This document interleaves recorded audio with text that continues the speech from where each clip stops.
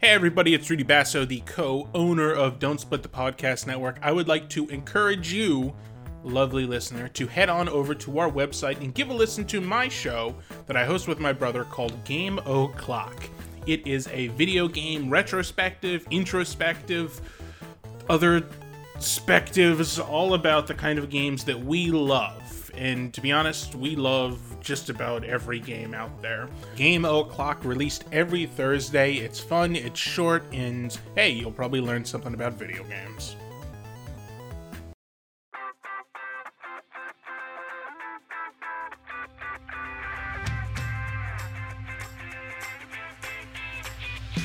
Howdy, my name is Mike Shea. This is our second episode of the DM's Deep Dive right here on the Don't Split the Podcast Network. This is a show that's going to be on YouTube. It's on Twitch right now live, and it's going to be a podcast as well. And we're here today to talk about the DM experiences from Organized Play. I'm here with a very good friend of mine, Teos Abadia. Teos and I went and looked through my email to see how long we've known each other. At least 6 years, Teos and I have been friends, and we have worked together on numerous projects. We have run into each other at many conventions, and he and I have had many conversations about Organized Play, including conversations we had just a few weeks ago at Winter Fantasy, which was awesome. We're going to jump right in. So the way the show, sorry, Teos, would you like to introduce yourself? Would you like to say hello?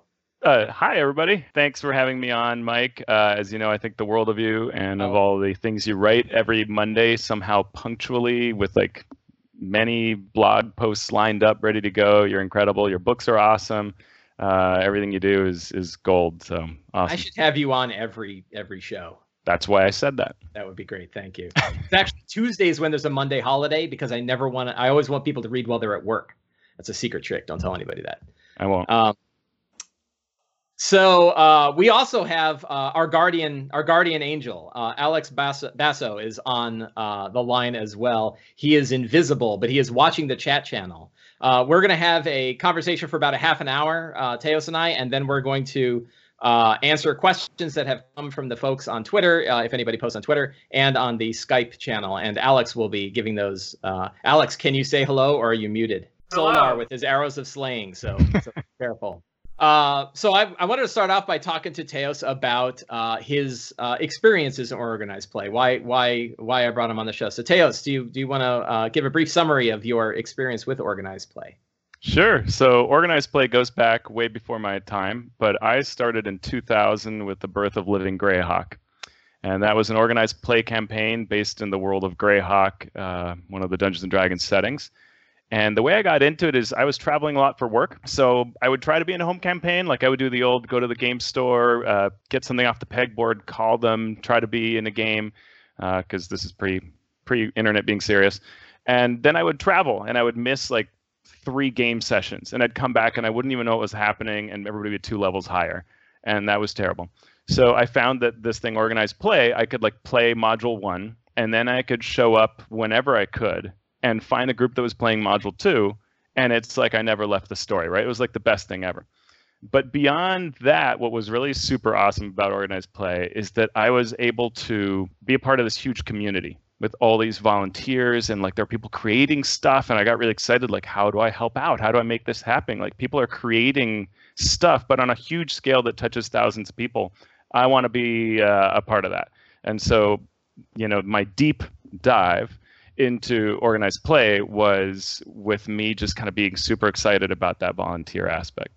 Do you want to talk about, I think one of the first ways that I really saw your effort in this was the Ashes of Athos campaign. You call it a campaign season campaign thing, right? Yeah. Do you want to talk just a little bit about that? Because I know you had a pretty big role in that.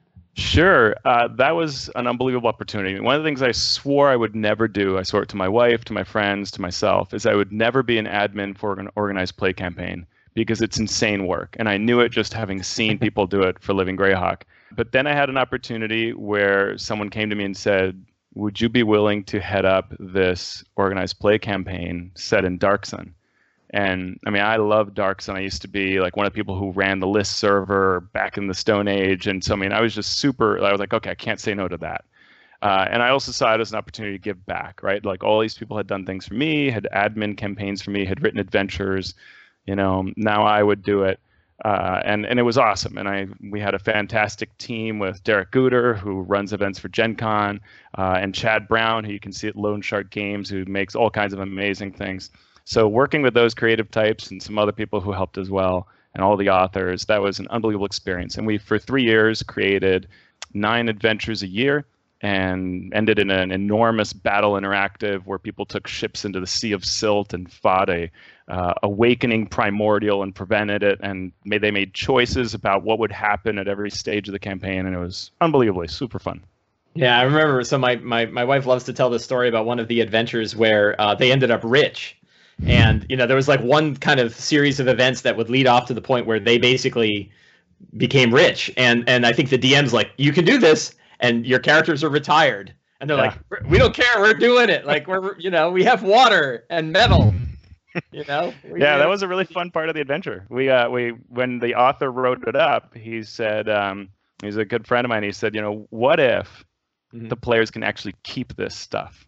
Like, they probably won't, but some of them will say, yeah, you know what, I'm keeping this. And then you just leave the campaign. And we're like, yeah, that's perfect. Makes great sense. Right. It's one of those great D&D moments that, like, a video game would never let you do that, right? A video game would just put an invisible wall up between you and the loot. And this is one where not only, and you would think organized play would have that trick as well, right? Like, well, sorry, you can't just be rich. There's a formula for how much money you're allowed to have, and it was neat to see an adventure that said, nope, you don't get to ruin the game for everyone else, but you can be, you can do this. That is fun. And one of the things that's tough in organized play when you're trying to create a unique experience is that usually whatever you're writing is going to be played many times over some time span, a year or more. And so, like, for example, people who went to a reissue of the White Plume Mountain Classic Adventure for organized play, they came out of it, if they'd been in the soul gem being kind of sucked into it, they came out white. And so you'd play, like, I didn't go to that convention. I think it was at Origins one year. But, people would show up and they're just white head to toe, every part of them, right? It's just alabaster white. And then you'd go to another table and someone else might be that way, right? And you're like, all right, you're another person who did that. Gotcha. Neat. So if you had to guess, about how many organized play games have you DM'd over the years?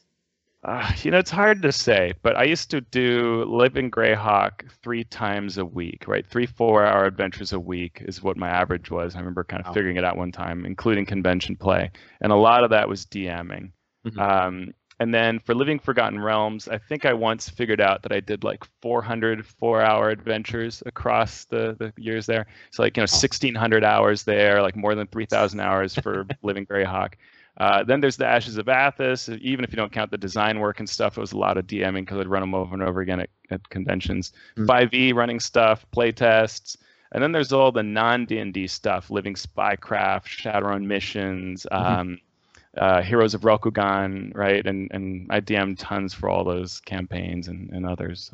So do you think it's probably safe to say you hit your 10,000 hours of DMing organized play? Yeah, for sure. Adding in playtests and things like that, I would expect I probably have. So. That's awesome. So that's one of the reasons we have you here, right? We want to take your head and squeeze it and get all the juices out, all that 10,000 hours of experience. We want everybody to get parts of that. So thank you for coming. My fluids. You better. So here on the deep dive, I like to kind of dig deep into the topic rather than sort of hit the surface level stuff. But I think it's important to get a couple of those surface level things. So with that 10,000 hours, 10,000 hours plus of experience running and countless hours watching people run games, right? You've been with many DMs, right, and seen how they operate in organized play.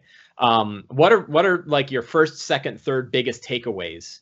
So and you're totally right. Like, that's one of the greatest benefits, is that you get to be a part of so many games and learn so much. And maybe that's just the first takeaway, is that the hobby, I never imagined back when I was playing with one DM in the 6th grade how amazingly diverse and rich the hobby can be. How many different ways you can approach it, how many things there are to learn about it, the new angles, the techniques, as a player too. But you just see, you play. And through organized play, you can play the same adventure with different DMs, or run the same adventure for different tables. And when you see how people approach these situations, it just tells you, this is a hobby that never stops giving back to you, never runs out of experiences and things to figure out, right? So that's probably my first takeaway, is just that being blown away by how rich it is. Second thing is that you can really create an amazing community when you work together. Mm-hmm. With Ashes of Athos, where we would weave together this narrative and this story and then see people feed off of that and develop more out of it. Or Living Greyhawk was, amazing for that. In just the adventures would even adapt to what the players were doing, right? Because the players would make such a strong show of preferring one action over another, wanting to see the adventures go in a certain direction. So seeing that community is probably an amazing learning. As a player, one of the really big things was seeing how you can create a character that doesn't just have like a shtick, Mm-hmm. but a shtick that the table feeds off of. Mm-hmm. So like one of my friends, he played a character called Boshek of Asmecadom, and he invented this god called Asmecadom. And I say invented, we all know it's real. But Boshek would walk around with a little bag around his neck, which he called the Vault of Asmecadom, and he would peer inside and ask it questions. And so basically inside was his familiar, which, eventually you probably figured out maybe what it was or got it down to a couple. Of course, it's actually a god.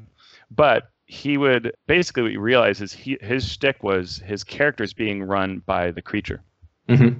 Right, that's who's really calling the shots and doing things. But the way he would do it, because it was sort of comical and intriguing, it so caused you to want to do things about it, right? People would want to take the bag, or they'd want to look into it, or cast a divination about it, or just revolve around it. And so it was just that kind of character that it would excite everybody else at the table and get everybody else thinking and planning, and that was pretty awesome. Mm-hmm. And you've seen a lot of that over the years with different. Yeah, and he was. I was in an adventuring company with him called Griffin's Wrath, and all of the people in there, I could tell stories about what their characters did and how they approached it, and so I learned from those guys. Just soaked it all in. Right, it was amazing. Mm-hmm. And what would you say is a third big takeaway you've had from your experience with organized play? Yeah, well, I mean that's the third one as a player, so it's kind of like the richness of it, the community experience, and kind of player side. Gotcha. Yeah, as a DM, sorry, I'm squeezing for a fourth. No, as a DM, there are countless things, countless tips. I mean, similar to how you see, a player that does, and it shows you how to make an amazing experience for the table.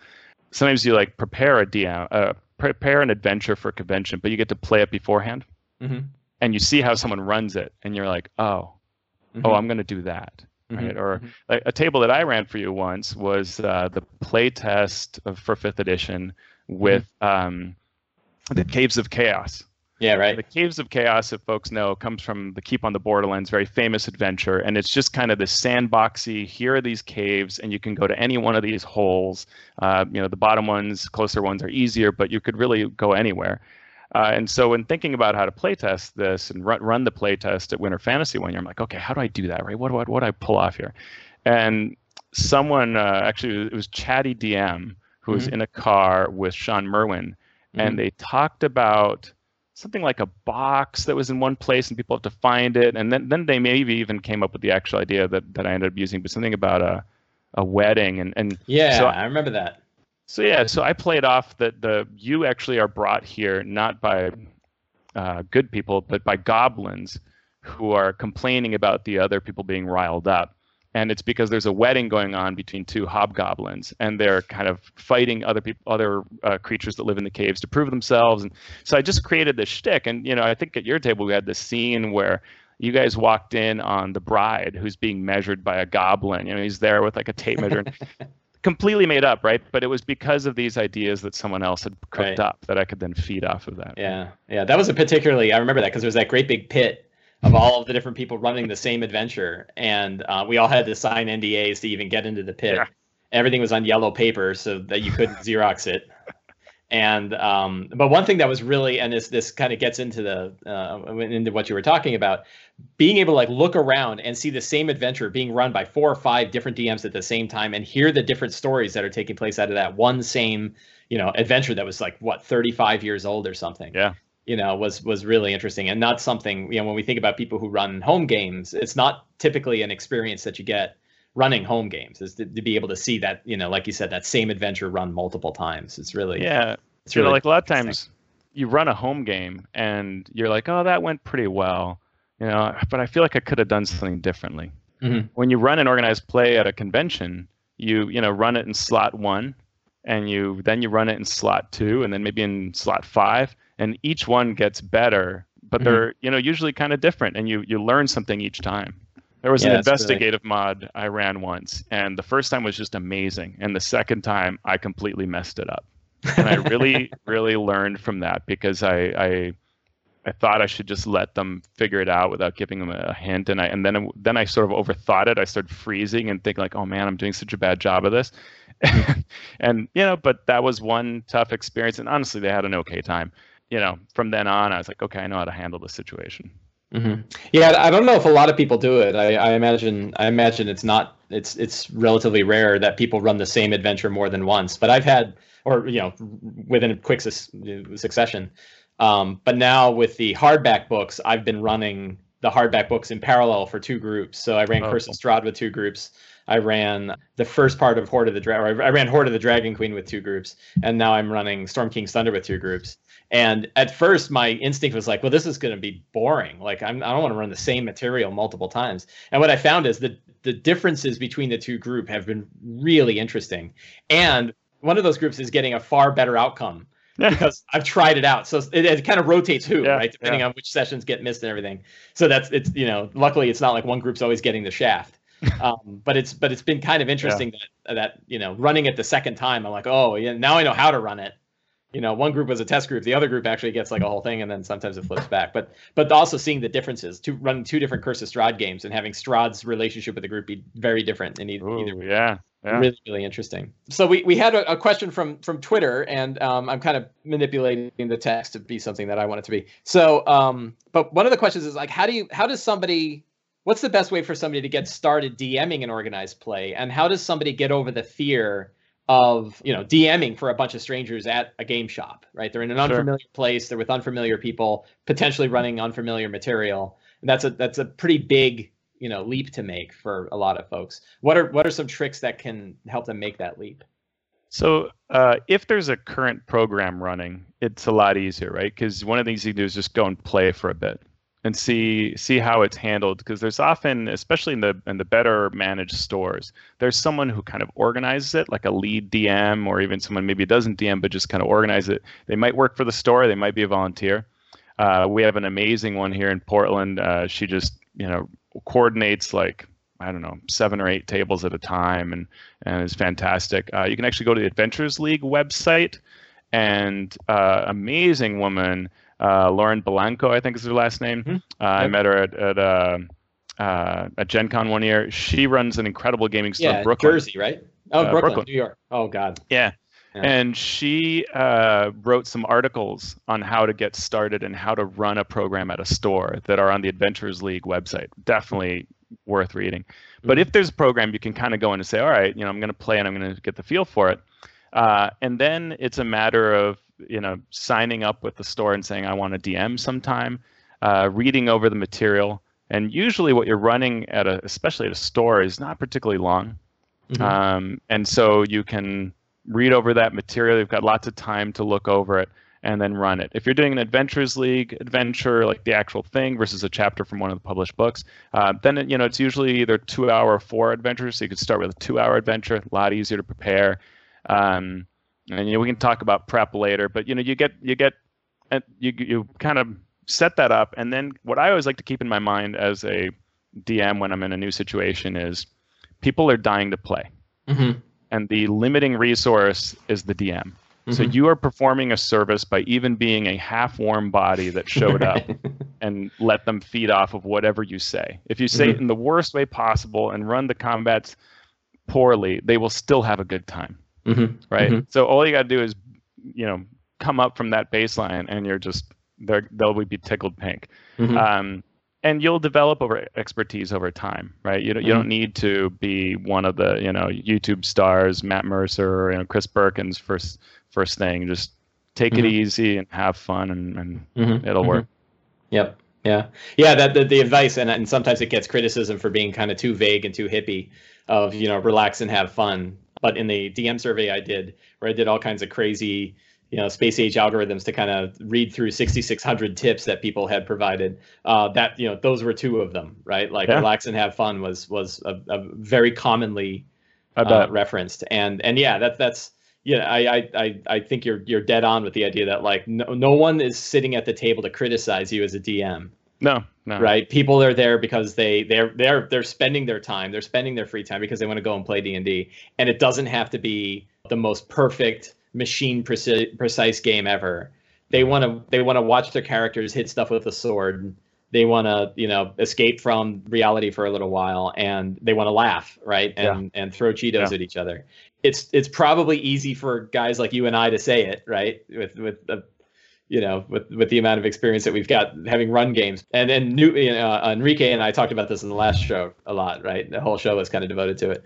Kind of remembering that everyone's there to have a good time, I think is a good empowering kind of idea to hang on to when one wants to do it. And to speak to Enrique's show for a second, one nice thing about organized play, right? If you're a new DM for a home campaign, like you kind of have to run chapter 1 of whatever you've cooked up, hope it goes well, go on to chapter 2, kind of keep hoping it goes well, and you might not know, like, sort of how does this measure? Like, am I on target here? But one of the things you can do at a convention or even in a gaming store, if they're running encounters, sorry, not encounters, it's no longer a used term, but if they're running a hardback adventure or something. If they're running the adventures, the 4-hour, 2-hour adventures from Adventures League that you can get on the DM's Guild, if they're running those in a repetitive pattern, like we're going to run, 5-2 today, and then we're going to run it 3 days from now. So you can go play it one day and see how someone does it. Or at a convention, sign up to play it in slot 1. And then you can run it in slot 4 or 3 days from now at the gaming store. Yeah. And you've already seen how it plays. You've felt the pacing, felt how the NPCs can come to life, how the combats can be exciting or not, or and even improve things upon you change, right?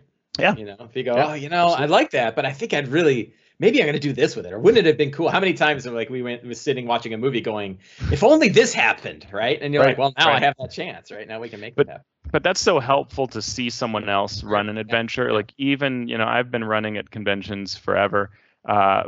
And still, if I can get in on a slot 0 of an adventure or play it beforehand, it improves my DMing for sure. So another question about kind of running organized play. Do you have any experience running organized play in Roll20 or online? I have a little bit, and I've done more so, actually not in Roll20 specifically, but online. I used to do a ton for Living Forgotten Realms. I had a job where I was doing a lot of processing stuff, so I'd kind of hit the go button and have nothing to do till it stopped. So I would play adventures online on Map Duels for 4th edition, and that was super fun. I did a ton of that, and a couple times I ran as well. And now organized play is now legal on Roll20, right? Yep. So that means somebody can go, and I'm not pimping Roll20. I'm friends with Roll20 people, and one of the guys who started it is at my table. So disclaimer there. But they have things, and another friend of mine, in fact, the one of the partners with Rudy Basso of the Don't Split the Podcast Network works on Roll20 material. You can buy published adventures there. You can buy the hardback adventures, and they have all the maps and everything like that, and they're AL legal.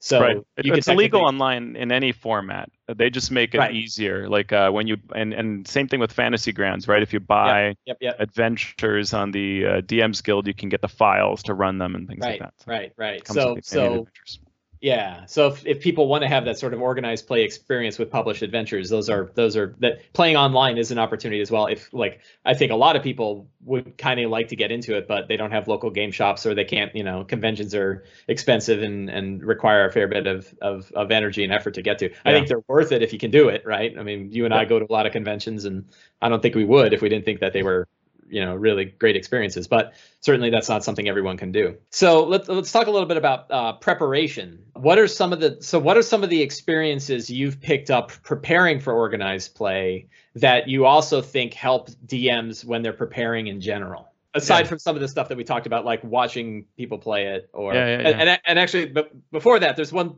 thing I want to go back to about watching people run adventures. Another opportunity for that, and again, Enrique, I'm just going to sit here and talk to you about what Enrique and I talked about last time, if that's okay. Let's talk about Enrique. Yeah, let's talk about Enrique. Great guy. The YouTubes these days have lots of live play video of published adventures. You can go there, and I bet you can find every one of the hardbacks. I bet you could find a stream where somebody ran it. And if somebody can't get that opportunity to go to a shop and watch someone run it, which probably is a better experience, or certainly playing in it is probably a better experience, or going to a convention and watching people play it, or again, playing in it is a better experience. But again, if that's hard to do, like Greg, you can go watch Greg Bilsland, who worked at WotC, run Lost Mines of Phandelver. Right. And to me, it's like, and that's, again, an organized play legal adventure. So if people want to get involved in organized play, they want that experience of seeing somebody run it, which I think could be a lot better than just reading the adventure itself, and was previously not anything. We couldn't do that before. Now we can. Right. That's one way to do it. So besides that, what are some other tips for preparing for organized play that you think also transfer over for people running their own home games? So I tend to go at it, I love lazy DMing. Thank you. Plug in your book. Everybody should check out your book. And I think that is great for home campaigns. With organized play, one of the things that happens is people are sort of signing up to have the experience. Mm-hmm. So if I take a particular adventure, it has a plot to it, it has encounters in it, and it has a duration. And people want to hit those things in that duration. And they want to feel like they came out with a true experience of it. So while you have the latitude, the adventure does, and then the program of Adventures League gives you the latitude to make changes, they want to have a representative experience, right? A shared experience. Yeah, and that too, so that when you go to another table, you can say, well, I did the following thing in this adventure. Oh yeah, that was awesome, right? Like that common, it's a lingua franca that you're creating. So I'm much more organized than lazy when it comes to those adventures. What I do is I'll read over an adventure, usually while I do some exercise, like a bike or something. That's great. Just like kind of just reading through it, and then I'll go back and read it again and highlight and draw in notes, underline, stat block things that matter. Spells, I hate the way 5th edition spells are, so look up intensive many times. So I'll make notes so I don't have to look anything up for spells. Mm-hmm. And sometimes a few notes about monsters. And that's just kind of the semantic stuff. So, like I've got a binder here. It's my 3-ring binder that I'll put an adventure into. And so like this awesome adventure, Forgotten Traditions, is super dope, written by one of the admins, Travis Woodall. And so I'll go in and I'll, make all sorts of notes and stuff. And I will, I separate it with colored dividers, and I'll make notes, which I'm not going to show too much because of spoilers, but like I've highlighted where certain things are. This adventure gives you a lot of choices as a DM, like you can use encounter A or B or C or D in a particular room. So I made my preferences there, and then in case someone has already played it, and then I'll swap it out. So I'll do that kind of approach to it when I'm running an adventure, right? And that is really very helpful. The other thing I look at that I think is really critical is, you've got a limited amount of time, but you want it to feel like a personal experience. So I often want a very strong start in terms. Oh, and the other thing is I want a game that's role-playing heavy.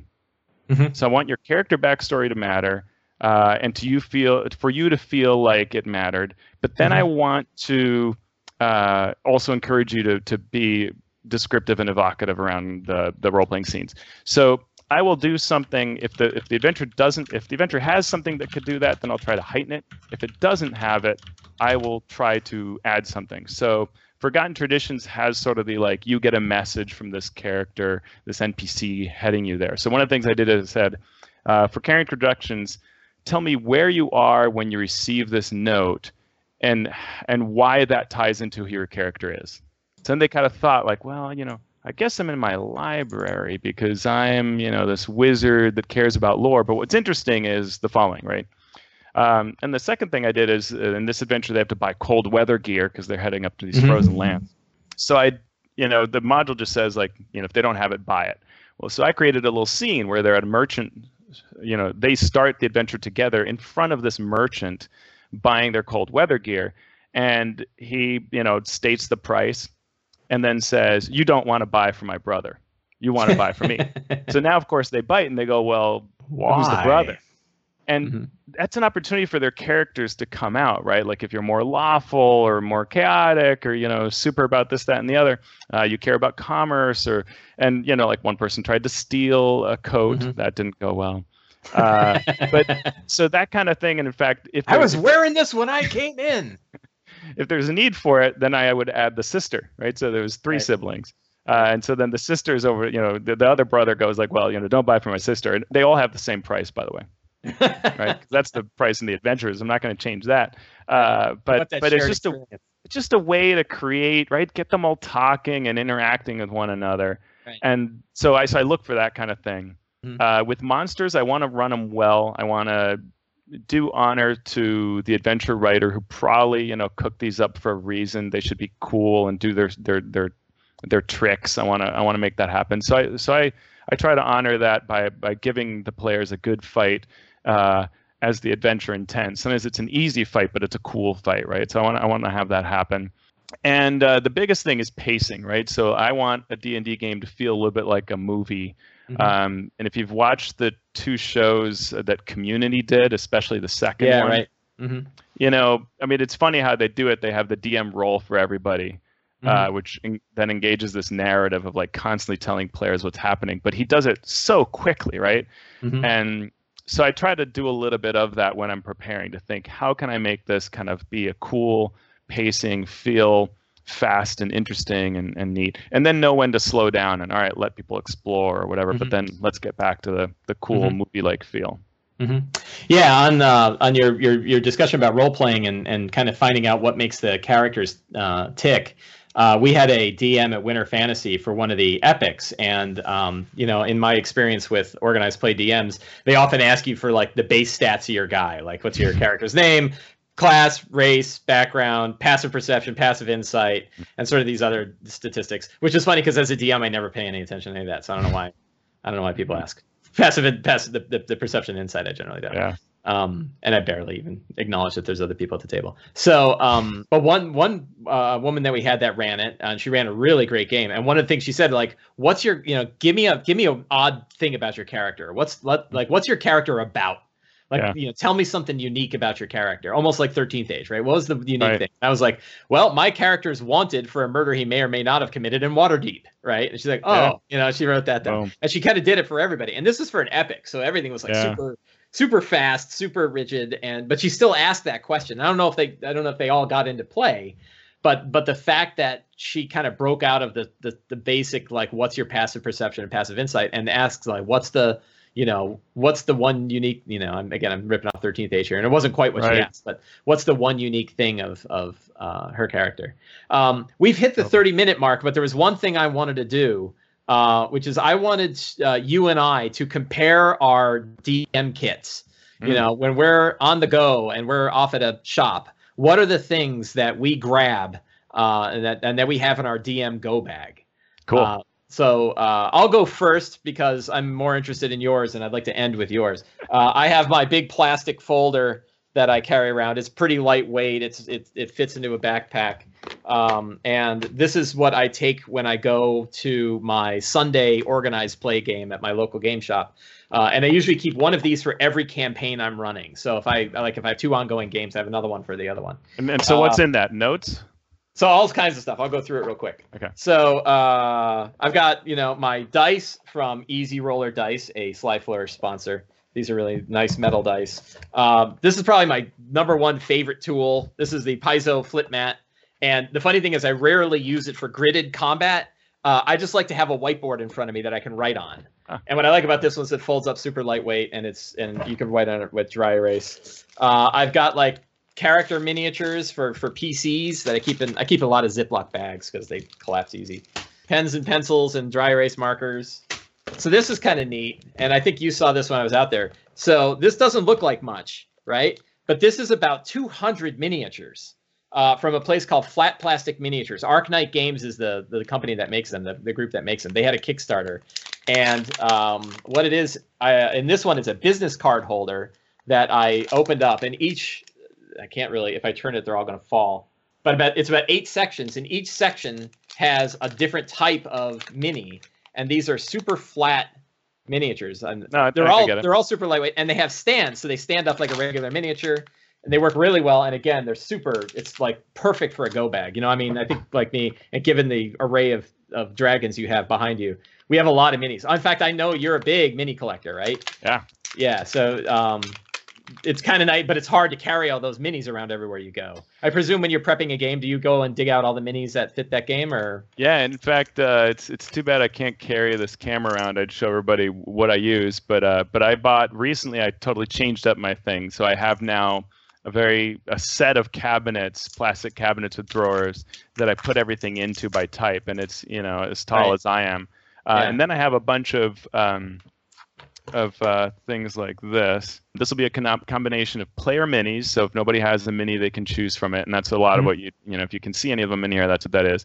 And then I'll have some like tokeny type things, like indicators for a zone and stuff like that.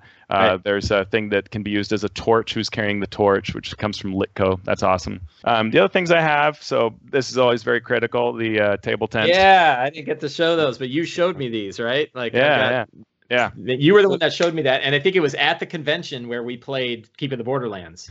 And I was using another initiative card system that I didn't like nearly as much, and I'm like, this is perfect. Just throw the numbers around the table. Everybody can see what the people's initiative are, and it costs 40 cents. The same genius who came up with Boshik of Asmecadome came up with that system, and we would use it because in Living Greyhawk you'd play these like interactive events that are super awesome, and really you wanted to be ready to go, right? So we would do them when a DM was running an adventure for us. We would deploy those so we knew when to go, so that we were on point, right? So it wasn't like, well, whose turn is it? And I think we played the Epic, right? And one time a player skipped one of us. We go, wait a minute, that's not right. Oh yeah, you're right. This is a very non-sexy folder, but it has the DM rewards. So Adventures League lets you cross things off when you do various things. My guys get so OP because of those rewards. They're kind of broken. And then, of course, you got to bring your own characters because, DM's got to play too, and sometimes that happens. And then I never use them, but I do have some like shortcut cheat sheet things and lookups and stuff. But I honestly, if I can't make it up, I mean, what's the point in looking something up? But I do bring those around. For battle maps, I'll bring a Chessex battle map, just one of those old vinyl tubes. It folds in luggage even, or it can even wrap around a backpack and strap on very lightly. And then you just use, wet erase pens. I'm perfectly happy with those and drawing on it. If I'm doing things at home, organized play at home, then I'll go more theatrical. I've got wooden blocks to prop things up. I've got all kinds of terrain I own that I use, Dwarven Forge, all sorts of stuff. So depending on the portability, I'll do that. I mean, I've run enormous castles for cool organized play things at stores that are local, but it just varies on what I'm doing. But that's the basic bit. Yeah, the one last thing I'll share is the cheat sheet that Eric Nowak designed as part of my Fantastic Locations Kickstarter. Which what I like about it is, so it's got all the information. It basically has everything that's on the DM screen, but in like a 4-inch section in abbreviated terms, but just enough that I go, oh, what's blind again? Oh, blind is attack against advantage. Attacks are at disadvantage. Nice. It also has a bunch of random names on it because I suck generating names.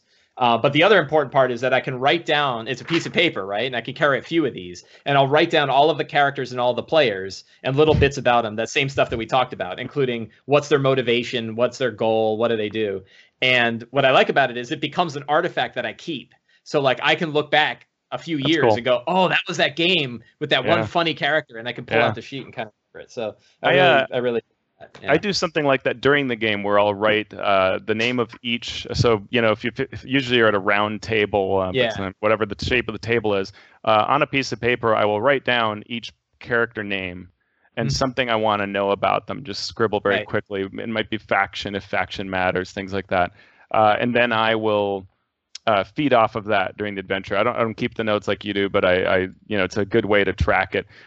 One thing also that I didn't mention but is really good is to give people index cards to write their character name on it, so they will call each other in in character. That's really big. Then a dice bag with lots of dice. It doesn't matter at Winter Fantasy where it's almost entirely hardcore people. Right. But at Origins, at PAX, there are so many. I think half of my tables sat down to play. Right? Nobody has dice, right? Like it's really kind of funny. Yeah, people, no pencils, no dice, no characters. The other thing I carry is I have a full set of the pre-gens from Phandelver, because they go from level 1 to 5, so I can play a range. And if anybody, and they're AL legal, I think. So if anybody wants to play, you can just Here you go. Here's your, want a level 2 cleric? You got a level 2 cleric. You're good to go. And, and on the Going Last website, I posted on their site, they have pre-gens or table tents for character tents for all of those pre-gens. Cool. With a space for your name. It has like a picture of both male and female, and then a space for the name that's for each of those classes that comes in that starter kit. Because I found that I wanted to make those for players who would show up, right, and be like, all right, here's, you are this cool dwarf. Yeah, right. Really brings them in. Especially if it's their first time. So I totally failed on my duty of stopping at the half hour to have a half hour of questions, but we will press on. Alex, do you have questions? So yeah, we got some questions from the chat. Thanks everyone for asking. Awesome. So I'll try to get to as many as we can. Here's the first from MJS October. How can we encourage our friendly local gaming stores to support Adventurers League? Where I live in Canada, none of the local stores have any Adventure League's games, and they don't seem interested. So a couple things. One is gaming stores have a program called the WPN, this Windows Play Network, and they get points for running Magic the Gathering and other things. And that includes D&D Organized Play. So when they run Organized Play, they get points towards that system, which makes them a premier store, which lets them sell books earlier and beat out Amazon, right? So Volo shows up there first, and there can even be the special, print version that you can get, and so they're incentivized. They also have things like the adventure in Volo's Wake, which was a special adventure now available in the DM's Guild, was sent to them early, which can be, all these things can be draws for the store.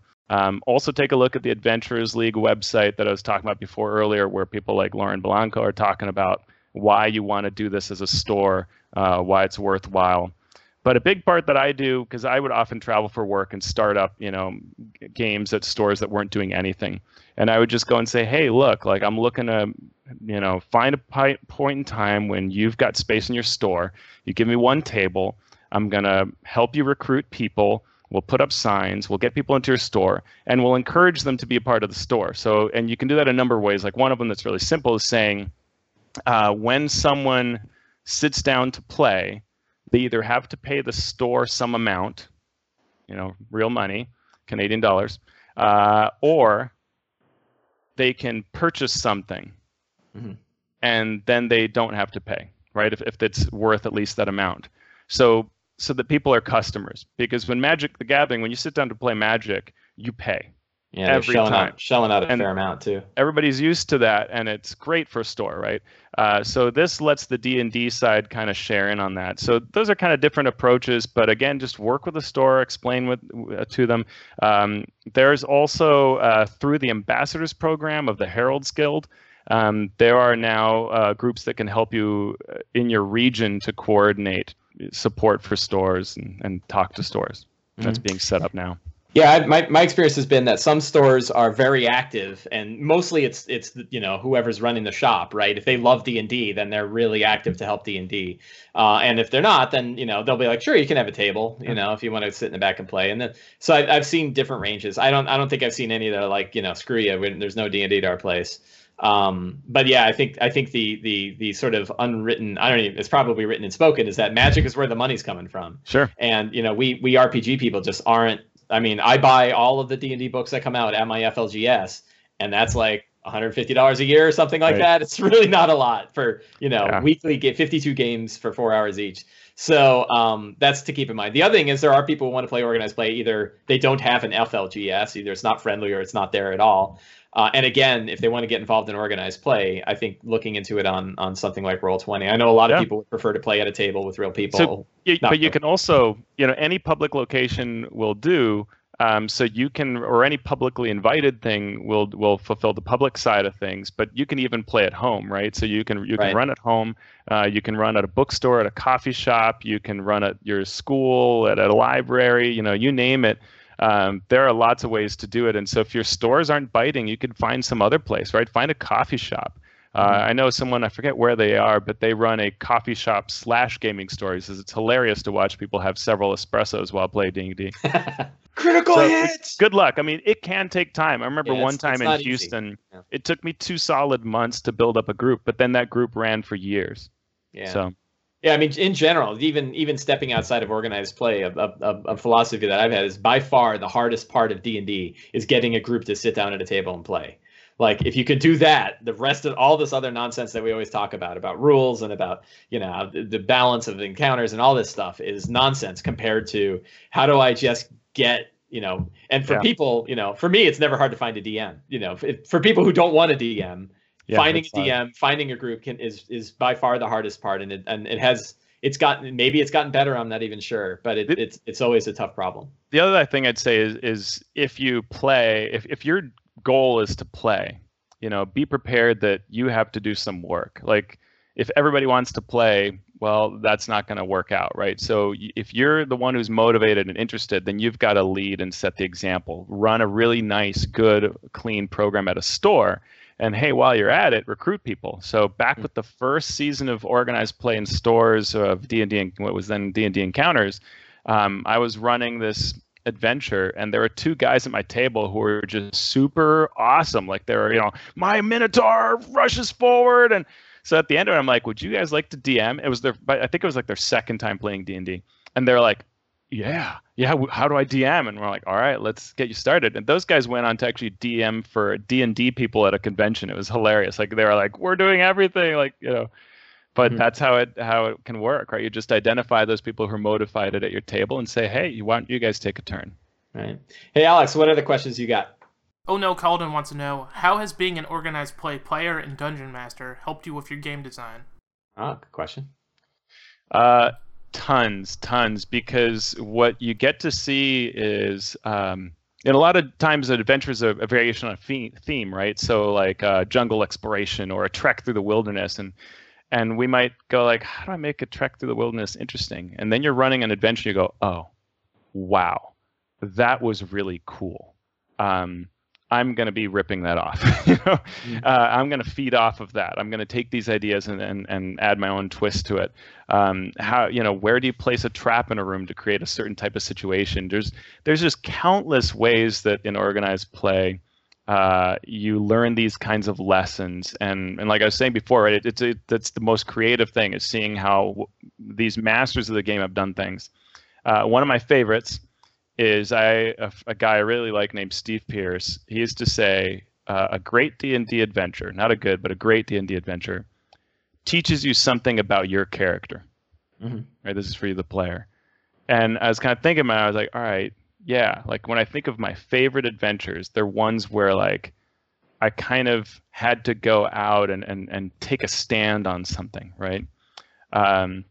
And there was a great adventure once that had kind of these three choices of what do you do with these bound souls that have been protecting this kingdom. Do you just free them?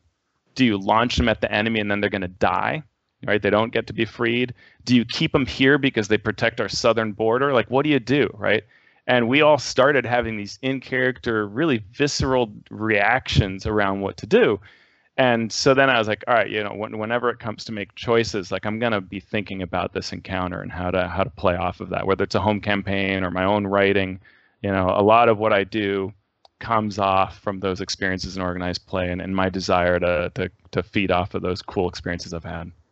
Yeah, I'd say some of I've only written a few organized play adventures, and in some cases I'm not I always like to kind of look at something and say, well, this idea came from that. I'm not sure it's a great idea. It kind of works sometimes, but I'm willing to throw it away if it turns out it's not very good. And that was sort of an adventure template, and this is from playing adventures. I kind of saw what's the pace that seems to work right for a 4-hour game among organized play people. And it was like, the faster you can get to that first battle, the better, So it's like, and the problem is, it's like, you're almost always going to get jumped in one of my adventures, right? Like, it's almost always the first thing that happens is like, oh my God, we're in a fight. And the thing is, like, I just like to wake people up, right? Like, I've seen too many adventures where it's like 20 minutes of narrative and then a little bit of role playing, and players are just like, sitting back and surfing their phones. And it's like, if I could just get them like, oh my God, trolls, being attacked by trolls. And that's the thing, right? Like, investigation or narrative that are evocative, right? Yeah. There are people who have figured that out, and so you want to emulate those things so that the scenes are always cool. You're investigating, and finding the lore is not boring. right? That's always a key. Yeah, so like the Drowned Tower was one of the organized play ones I did for I think season 2 or season 3. Season 2, Elemental, right? A Mulemaster, right? And that template was, you get jumped, you talk to some folks, you do some investigations, you go to a dungeon, and then it's like you fight a bunch of monsters in the dungeon, you fight a boss, and that structure, worked. I've now built so many adventures using the same general structure, and I like it because it kind of has all the D&D stuff in it, right? It's got your fights, it's got boss fights, it's got exploration, it's got role-playing opportunities, it's got a dungeon, and it all sort of works. But I also think that sometimes I'm binding myself too closely to that template, and that it lacks creativity. So you can always change it up. It's just a risk, kind of like you were saying, right? Like it might fail. So one of the things that I've done a lot, probably the last 2 years, is my adventures have been more departures from that, and tended to be very complicated and required a lot out of the DM. When run well, they were, I think, really cool, right? And so people who loved them really loved them. But I knew designing them that some people would go, this is a lot. I want to just, I had to run it cold or something like that. Then it's going to be hard for those folks. But that was my decision to kind of break out of the mold and do something very unusual that would require this work from the DM. But in exchange for hopefully a very, like a sort of unique experience, right? So there's always that cost when you move away from, say, the 3-act structure, right? Or those kinds of the typical beats that an adventure has. Then you've got to think it through, and you got to know that it's not going to resonate sometimes, or will even fail sometimes, and that's okay. That's worth doing, I think. Alex, what else you got? All right, so here's one from Ludatus. How do you? Oh no! It's about Vorpal swords. No, it's about loot. How do you feel about Dungeon Masters earning loot for their Adventurers League characters? Oh, that's actually a good question. Yeah, that's a good question. I'm shocked. I'm shocked I got a good question from him. It almost always is about Vorpal Swords. He's he's a player in my Wednesday game, by the way. Good friend. I think overall it's a good call, right? I think that it's generally, I think the DM rewards that we have, and especially the ones that give loot, are coveted by players, and certainly are strong incentives for you to be DMing. Same thing with the leveling up a character, right? People who DM a lot for Adventures League, in case you don't know, can check off these boxes and various accomplishments, and they can cash in a bunch of experience points to level a character. So like, Mike was playing a character at a convention that he basically fabricated from a low level because he had all these rewards. And it's a cool way to say, hey, you DM a ton, here's your benefit, right? Or I have a character that could choose an item from anything I've ever run. So out of all the things I've run, I could choose an item for their tier, and they have it. And it's awesome, right? It is a bit too strong, but I guess I can live with it. So it's both things. If it were up to me, I'd probably tone it down a bit, but I'm not complaining loudly over it because, again, I think it's a super good incentive to say, hey, DMs, keep DMing, right? Yeah, and feel good and special. Yeah, I mean, for a long time there wasn't any loot, right? Like you got experience, and it was not a lot of experience for DMing stuff. And then I think when they started doing the DM rewards, it kind of went from famine to feast. And I didn't even pay attention to it. And then right before Winter Fantasy, I'm like, I ought to tally up all the adventures I ran. And I'm like, I can make a level 10 character with like a rare item, and an uncommon item that's from scratch. Yeah. Should I really be able to play tier 3 with any magic item that I ran? And so like I had a character that you saw, my war cleric. And the thing is, like, I think I felt like the war cleric is already pretty underpowered compared to like light cleric and storm cleric. But when I was able to give him a belt of hill giant strength, right, from an adventure I ran a while ago, now he's actually pretty effective, because now his wisdom and strength are both pretty high. And I was like, should I, that doesn't feel right. Like, the fact that I could pick a belt, it'd be one thing if I got like a +1 item, or a +1 suit. And it's something else when it's like, no, I got this giant list of, loot that I can pick. So, the AL people spend far more time thinking about this kind of stuff than I do. They'll figure it out as far as I'm concerned. In the meantime, I'm just happy to keep playing. And I've pushed in the past, and when we didn't have those programs, I was one of the people pushing for better rewards for judges. Like, I mean, in Living Greyhawk, if you ran an adventure, you couldn't play it. You know, it was sort of the reverse of incentive. It was sort of a de-incentive, right? Yeah, right. And other organized play campaigns like Living Spycraft have experimented with benefits, and now Adventures League, and I think that's the right thing to do. One thing that's constant in organized play is change. So whatever you're seeing now, you know, it'll be tweaked, it'll be refined. It always changes over time. Mm-hmm. Alex, what else you got? All right.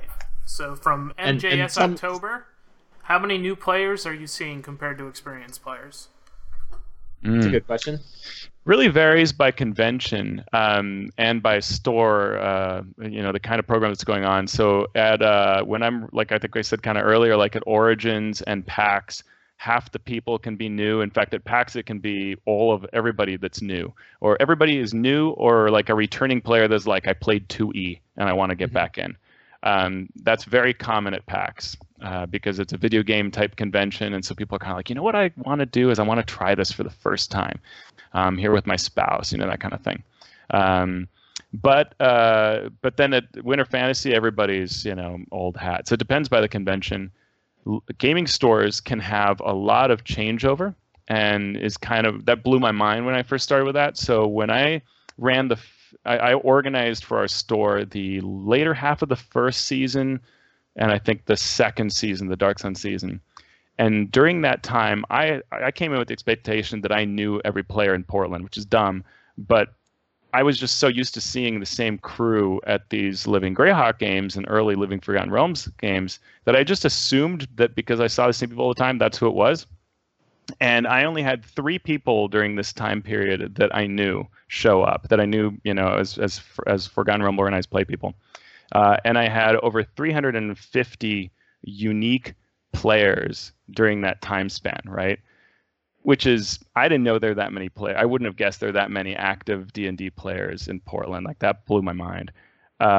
So there are tons, right? Oh, the other thing that's worth mentioning is that's 1 out of 7 stores running in the Portland area. So you can imagine how many people are actually playing that are new or casual or, you know, just coming in and out of the game. There's a ton. I think my circles are small enough that I tend not to see. I see new players that play D&D. Usually I have like coworkers and stuff like that. It was amazing, right? We had a white elephant Christmas gift exchange, and I brought a D&D starter kit, which I bring every year. And everybody knows it's me because I'm pretty loud about my hobby at work.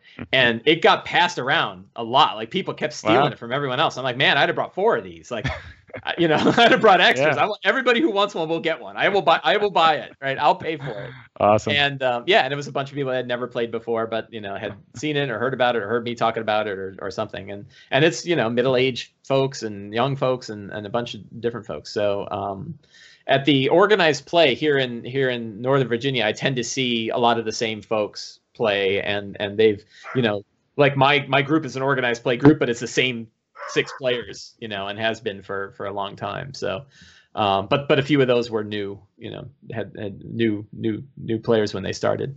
Alex, what else you got? All right, so Rudy keeps bugging me to ask this. Vault of the Dracolich is so great. Can you make another? Can we make another? We probably could. Yeah. we would love to. It's really, honestly, if not my favorite project, it's definitely up there because we had such a good synergy. We would have, you know, between the 3 of us, the Scott F. Gray, we would like have these meetings and it'd be like great ideas. And then Mike would, whatever we said, Mike would do it that night, which was always unbelievable. And I would be almost as punctual. I am a procrastinator, but I do all my procrastination up front. That's my shtick, right? I start procrastinating the day I get a project, and that was putting that together, and that was sort of an experiment for WotC. And I don't know if they kept doing that. Did they do that with you with other projects, Teos? I think Candlekeep was a similar situation.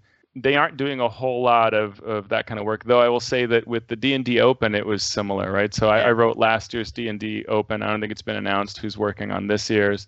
But with last year's D&D Open, it was Sean Merwin and Sean Molly and myself. And we did a bit of that. We didn't quite have the, you know, weekly conference call organization that I think worked really well. But we do have, you know, we'd have the phone calls, we'd have the Dropbox working, and that was Yeah, really good stuff. Really good way to create. Super fun when you hit a nice rhythm like that. It would be really fun to do that again for Wizards. Yeah, and this is one where, like I tend to not work on projects that same way. I work on projects with other people, but a lot of times we're all kind of at different stages working in series rather than working all together in parallel. Although Scott Gray and I now work together all the time. Like Scott and I both worked on Fantastic Locations together. We're working on my new project together. He had a very fun moment. What's that called again? Fantastic Adventures. No, the new project. That is the new project. Oh, it is Fantastic Adventures. Sly Flourishes Fantastic Adventures. Yeah, and it will soon be a thing. Awesome. It is on its way to a thing. Yeah, it's short 2-hour-ish adventures built around locations and intended to be like, why don't we have my question is, why don't we have a full book of Phandelvers?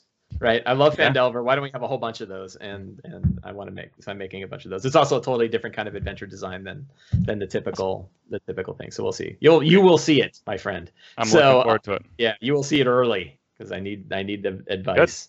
Anyway, so Scott and I have Scott. There was a funny situation where actually I emailed Scott saying, "Hey, I've got this thing and I'd really like your help on it. Can you help me out?" And he says, "Well, I'm busy with another project right now." "Oh, that's for you too." And it was something I sent to Wizards of the Coast that they sent to him.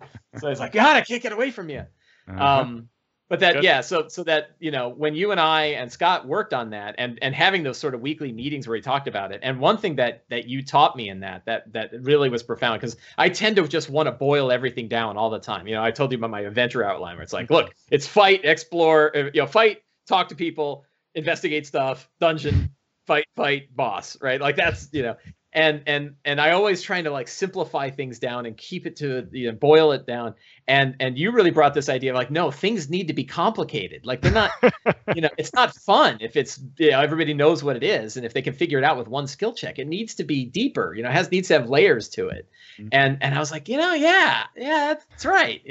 So that was and we did that. I remember figuring out how the hell that last fight worked in Vault. Was I kept wanting to like, no, we got to reduce it down to like, destroy a crystal. You destroy a crystal and everything's fine. And you're like, no, it can't be that way. Or like how the Dracolich shows up, right? Yeah, I just wanted to sort of warp in and breathe and then warp away. And it's like, no, he's got to be a real Dracolich.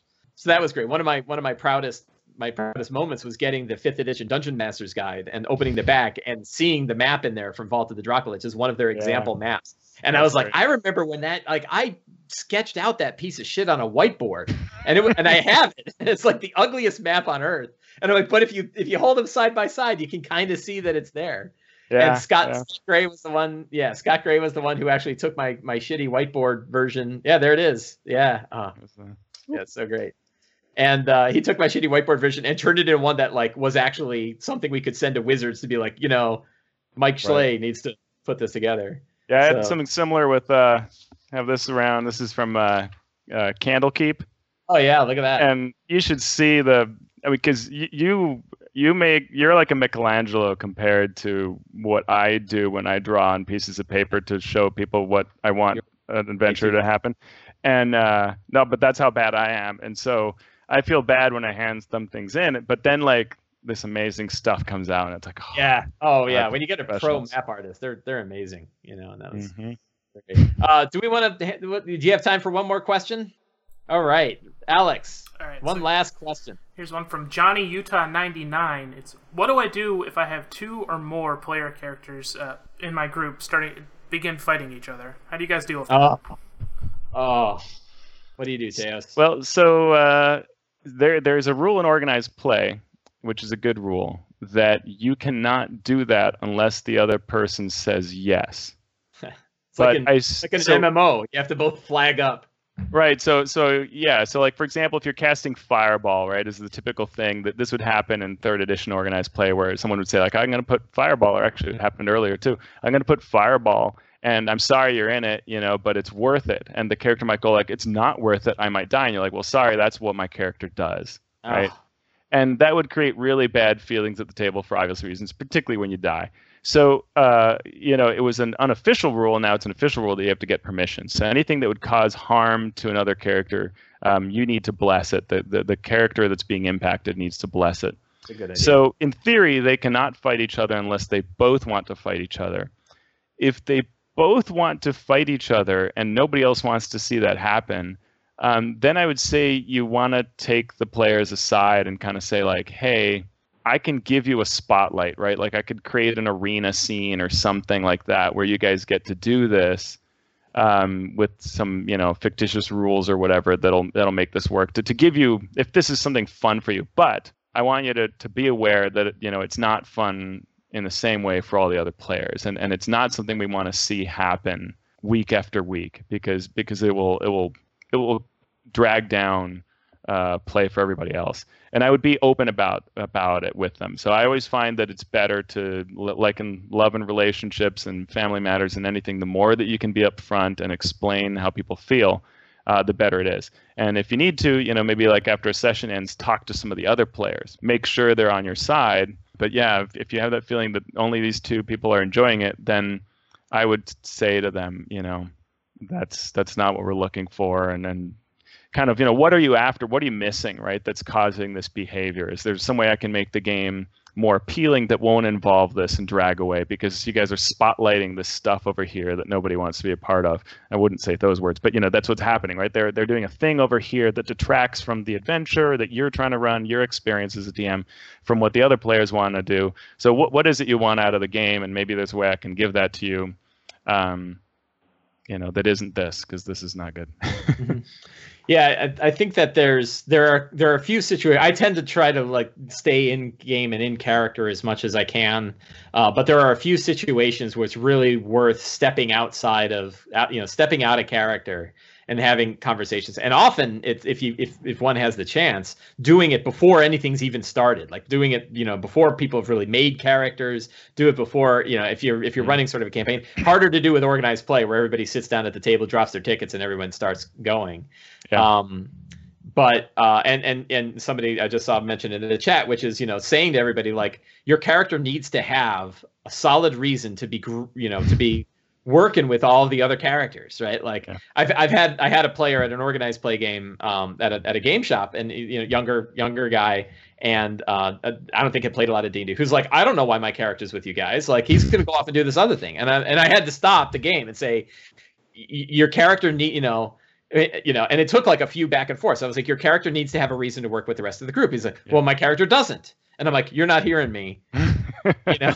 I don't care what you think your character has. And it's up to you to kind of wire your character in so that, you're being part of the group. One thing I do with that situation, it could maybe work in this fighting thing too, is so I run a kids game, and I encourage you if you can to run a kids game because it is hilarious how they operate, and it does teach you new skills that apply to troublemakers. They're often way more creative. Oh, they are. But so I could tell so many stories, but one of them was there was like some guys ran away, and it was to any player that I think knows, gets it, has some experience, they're gone, right? But she insisted my character's going to follow them. So I was like, okay. And, the other players know she's prone to these kinds of things. So they said, no, don't do that. Come on, don't do this. And I said, no, it's fine. She runs off after them. And they're like, so, and I said, but back here. And then we went right back to what we were doing, right? So she just exited the scene. Mm-hmm. And then at the very end, when we were done with everything, I said, you finally come back, and here's what you tell the party. Mm-hmm. Right? You saw, and make me 2 checks. Okay, here's what you caught. You caught the fact that they had an emblem on their cloak, and you heard something about this, and that's all. Like 2 little minor clues. And there was no special scene for you. You don't get to have your own mini adventure or anything like that. I just give you a little summary of what you did. And the trade-off was you didn't participate in all this other cool stuff that happened at the scene that you ran out of. So same thing with these guys fighting. If what they're doing is detracting from the current scene, you can say like, all right, you guys are too distracted by your fight to do this scene. So, if you guys want to go over to an empty table and fight out, you can do that or whatever. I'll just summarize and, come up with it. Mm-hmm. And you can perhaps handle it that way to kind of be like, this happens off screen, guys. Or let's assume you have a great fight. Do you guys want to just roll d20s to see who wins? Like we don't have time for the whole fight, but what do you want to? We're not all going to sit here watching you roll attacks. Right. Yeah. So we're going to go on with the plot. You can either be off camera or just quickly summarize what happens to all of us, and then we continue on because it's not what the adventure is. Right. Have you seen? I'm gonna hijack the question a little bit. Have you seen situations where sort of the goals and motivations of the characters aren't really in great alignment in an organized play game, where there's not really much of a chance to address it until all of a sudden it happens? And the example I'll give is like a Zent character who's, lawful evil is more than happy to assassinate the barge guy when everybody else is like, wait a minute, we need that barge guy. How do you handle that? The one thing I'll do is I'll freeze time. So they'll say like, I kill him. And I say, all right, so you are clearly, everybody can see that your character is about to kill this person. Everybody has a chance to stop this. I'll just say that. Mm-hmm. Right? Everybody has a chance to stop this. What would you all want to do? And make it clear, like you're the singular. All of the plural now gets to choose what you want to do. And someone might say, well, I try to talk you out of it, or, I'll put my shield in between. And I will always rule in the favor of that plurality rather than the one singular player that wants to hijack the thing. Now, if something's inappropriate, then I'll say, we're not going to go there, right? Torch or anything like that. We're going to take that out of there. Anything with a trigger warning, I'll stop it immediately and be more forceful about it. But otherwise, that's a thing I'll do is I'll freeze time when trouble is going to happen, and I'll allow everybody else a chance to pause and stop it. There was a really funny one in one of the adventures that I wrote that I was running, and this is another fun thing about organized plays. You get to see what people do with your adventures that you think you've figured it out. And the bad guy at the end greets this party and says, and the idea is very obvious, you are now going to fight this person, right? And you come back to the meeting with him to take him out. And he knows this as well. And so he says, so you've learned a lot inside, haven't you? And they go, yeah, here's the thing you wanted. And he's like, so they're like, yeah, you can have it. Like, so we're okay with this. And so I say, everybody can tell he's incredibly surprised. You can see he expected a fight. How do the rest of you feel about what this person is wanting to do? And they're like, yeah, I guess we're okay with that. So there was, so I kind of had another thing show up. So there was a little bit of a fight, but I mean, I reward them with the fact that, they avoided it, and we all had a good laugh about it, but that's the way it was. Yeah, that happens. Well, we've gone over a little bit. I always try to keep these things down to an hour, but I love this conversation and us digging through our bags. I want to make sure people got their questions answered. So I really appreciate you coming on the deep dive. I hope we can do this again. Awesome. And, I'd love to. Always fun. Alex, I want to thank you for all the hard work wrangling the chat channel and getting all those questions for us. That was really great. No problem. Yeah, thank you, everyone. And Thanks, to Alex. the audience who watched, thank you very much. And to those of you watching on YouTube or listening to any podcast, thank you very much as well. And I want to thank to my friends, Rudy Basso, Alex Basso, of course, and Rudy Basso and James Hindercasso, who give us the network to host all of this stuff and all the hard work we're about to do. Yeah, right. Plays an awesome Kenku. God, that was fun. Yep. So thank you all very much. Really appreciate it.